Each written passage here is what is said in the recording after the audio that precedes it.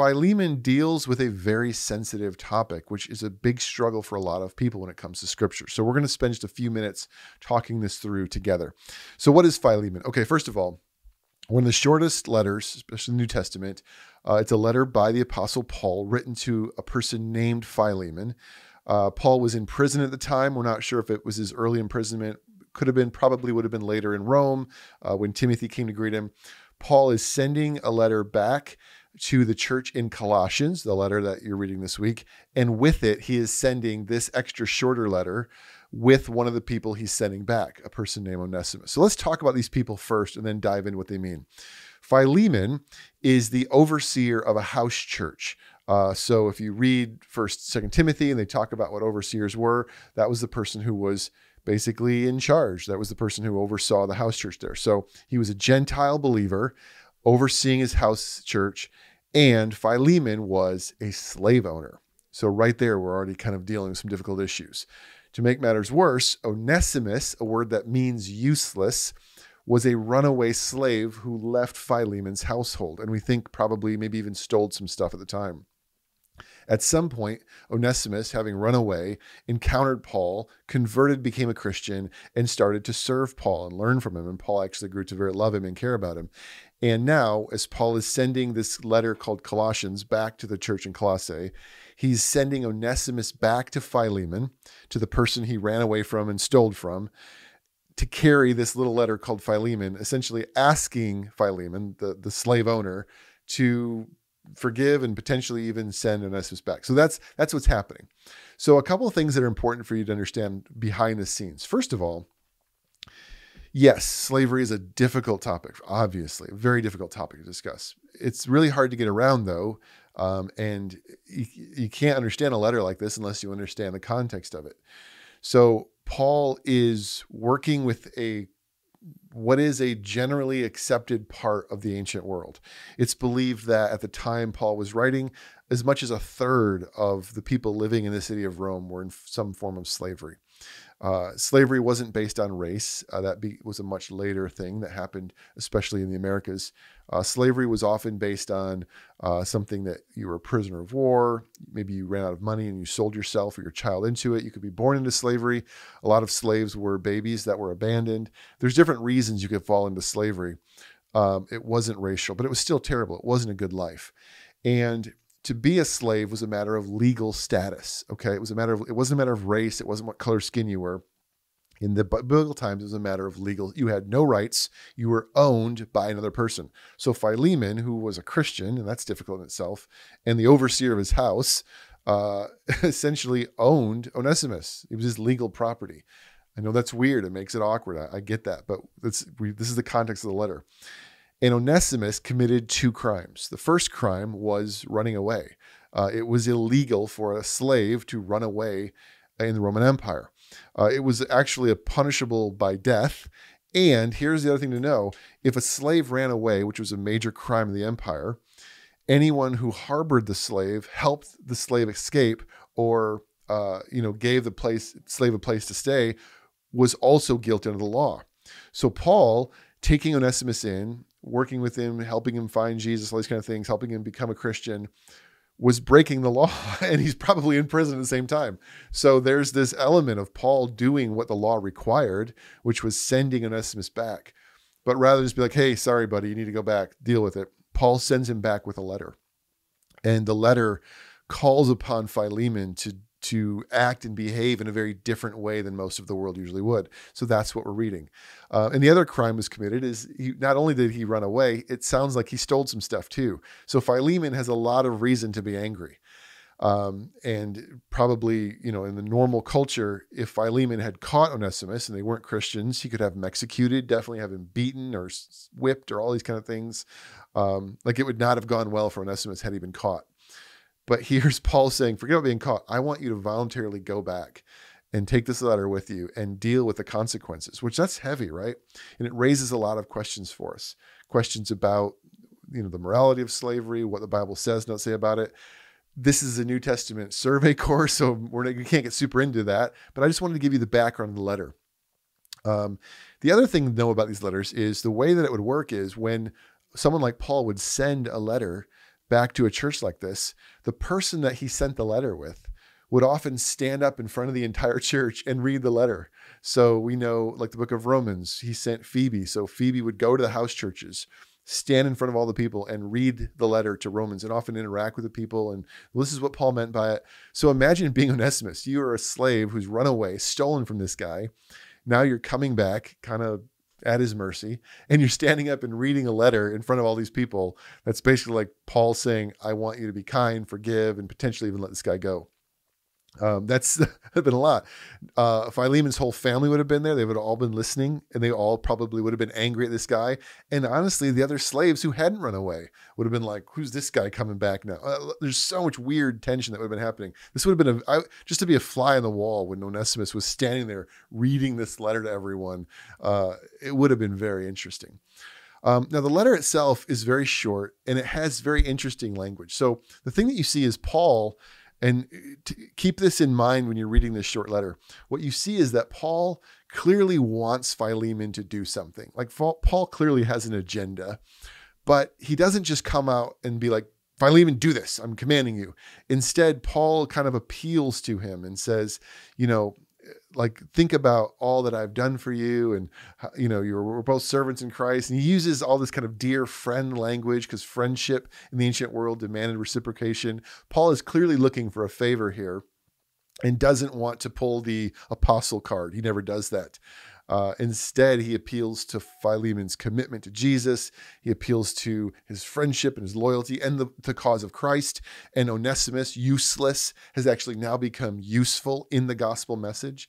But Paul also wants to be careful not to push too hard. So there's a lot of grace, a lot of courtesy. That's why the letter is it's an awkward tension you're kind of reading in this short letter, where Paul wants Philemon to do something which would have been counter to the culture, something that Philemon was under no obligation to do whatsoever. Philemon had legal rights to do whatever he wanted with Onesimus. Instead, here's Paul saying, I want you to consider doing something different because of Christ. So he chooses not to order him. He kind of points like, I could call in a favor right now, Philemon. After all, you're a Christian because of me, but I'm not going to do that. No, I'm not going to do that. Instead, I'm just going to appeal to your commitment to Jesus. And, it's almost, is there some manipulation going on here? Maybe, but it makes for kind of a fun little read. But Paul essentially shifts to expecting Philemon's obedience by the end of the letter, not just because Paul's an apostle, but because of the mission and what Jesus is. So there's a lot of the gospel in Philemon. However, even in saying that, when I say there's a lot of the gospel in Philemon, under the whole thing is slavery, and slavery is gross. And in fact, over the centuries that followed, Philemon would be used by Christians to affirm slavery. That even within the 3rd and 4th centuries, we see Christian pastors, people that we study and read, using Philemon to say that a runaway slave should be sent back and even punished. And Paul, and this is the hardest part about the letter, we're just going to acknowledge it. Paul doesn't show any signs of pushing for or being interested in what we would call manumission, or releasing Onesimus from slavery. Paul at no point in this letter or any other letter does much to talk about changing the system of slavery. In fact, even we see him talk about a little bit in Ephesians and Timothy as well. For Paul, he's not looking for a political social revolution to the idea of slavery or other things. Instead, what Paul seems to be interested in, this is kind of how in his letter, Paul's interest is the dynamic of the Christian community. For Paul, you have this person with no legal rights, owned by this homeowner, this household powerful person. And the empire says this person has power and this person doesn't. So you do whatever you want and you're at the mercy. And here's Paul saying, I'm not speaking into the morality of slavery. Paul never says slavery is good, but he never says slavery is bad either. I think we all wish the last 2,000 years of human history probably wishes Paul had said, hey, slavery is evil, stop it. He never does. But what he does do is he speaks to the power dynamics. And he calls on Philemon to see his relationship with Onesimus differently. Yes, the empire says that you're the man, you're powerful, you own this guy, you can do whatever you want, but consider Christ, who himself became like a slave, and how he's called us to create a new community that loves each other. So Paul's basically like, I want you to welcome him back and forgive him for what he's done wrong. And don't just welcome him back as just a slave. Welcome him back as a brother. Now, I want to speak to this because it's difficult. Welcoming him back as a brother did not mean give him his freedom. It does seem that Paul kind of hopes that maybe Philemon would send Onesimus back so he could go back and work with Paul while Paul was in prison. But that didn't necessarily mean as a free person. It could have still been as a slave. Paul never actually commands Philemon to give Onesimus his freedom. So that's why even as much soon as 150 years ago in America, you had Christian pastors using Philemon to defend slavery. Because, oh, look, Paul told him to go. Paul never said to be free. Paul was okay with slavery. And that's a whole other conversation we can have.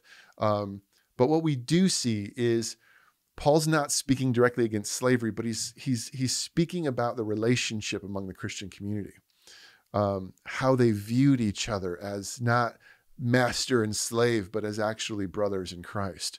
So Paul's heart in this letter is for the Christians to view this idea of status, of value, of worth. I'm important, you're not important. Paul wants to undermine all of that. Well, I'm powerful, I'm a household manager, you're a lowly slave. Paul's saying the gospel comes to us and calls us to rethink all of that, to actually see people that seem beneath you as equals and brothers and sisters, to move a slave from the margins of the family to the family table. We saw that in Corinthians, remember? About when we get together for the Lord's Supper, it should be everybody, slaves and everybody. Now it's hard again, and I'll come back to it. Onesimus probably remained a slave, but the key is that Philemon would welcome him as a slave, welcome him, not beat him and demand, but welcome him back. And you think this can be very hard for us. How could a Christian community, a Christian group of people living in this household together, some be slaves and some not, and then love each other and it kind of messes with us.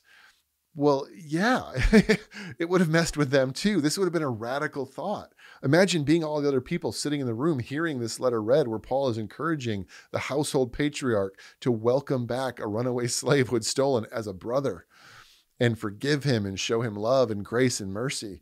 They would have been siblings and maybe other aunts and uncles hearing them like, no, he's a runaway slave, beat him, And then the other slaves would have been like, how is he going to respond? Because how he responds to them could determine how he's going to treat us. We don't know how it ended, but we can assume that Philemon probably did what Paul wanted because the letter got kept. And there's even references to an Onesimus being the first bishop of Ephesus. And it's possible it's the same Onesimus. So unfortunately, no, Paul never does anything to directly speak against slavery. Some people say well, he was planting the seeds of undermining slavery. Well, a famous New Testament scholar named Scott McKnight says, and I'm going to read a quote to you. Scott McKnight says, if Paul was planting a seed to end slavery, the early church didn't water it. Because even as late as the 3rd century, we see quotes from people like Cyprian, continuing on John Chrysostom, others. Slavery was a normal part of their lives. They believed they were to treat their slaves better, but the idea that slavery was a moral evil didn't sink into the early church. And the truth is, the scriptures don't ever say it's a moral evil. That's tough. I get that. It doesn't mean God's in favor of slavery. It just means we definitely wish that more had been said. What Paul does do is he simply is working within the world that he lives in where slavery is a normal part of it. And a third of the population is in some form of indentured slavery. Paul isn't trying to upend the apple cart and make some radical social change that way. Instead, he's kind of working from within and saying, in this Christian community, we're going to view each other differently. Philemon, I want to challenge you to see Onesimus not as your property, but as a brother in Christ. And that would have reverberations for centuries and still does today. So Philemon's a difficult book. There's a lot to it. It's very short, but man, it's explosive and for what it says and what it doesn't say. But as students of scripture, we got to learn how to navigate it well, to be able to talk to others about it. Because there are people who say oh, Philemon's proof the Bible's pro-slavery. No, it's not pro-slavery. It's just working within a world that's accepted slavery. Okay, so that's an overview of a very short book, but hopefully this was helpful. As you continue to work through the New Testament, let's keep being diligent students of the scriptures and seeing what's behind it and what's in there and unpacking as best as possible.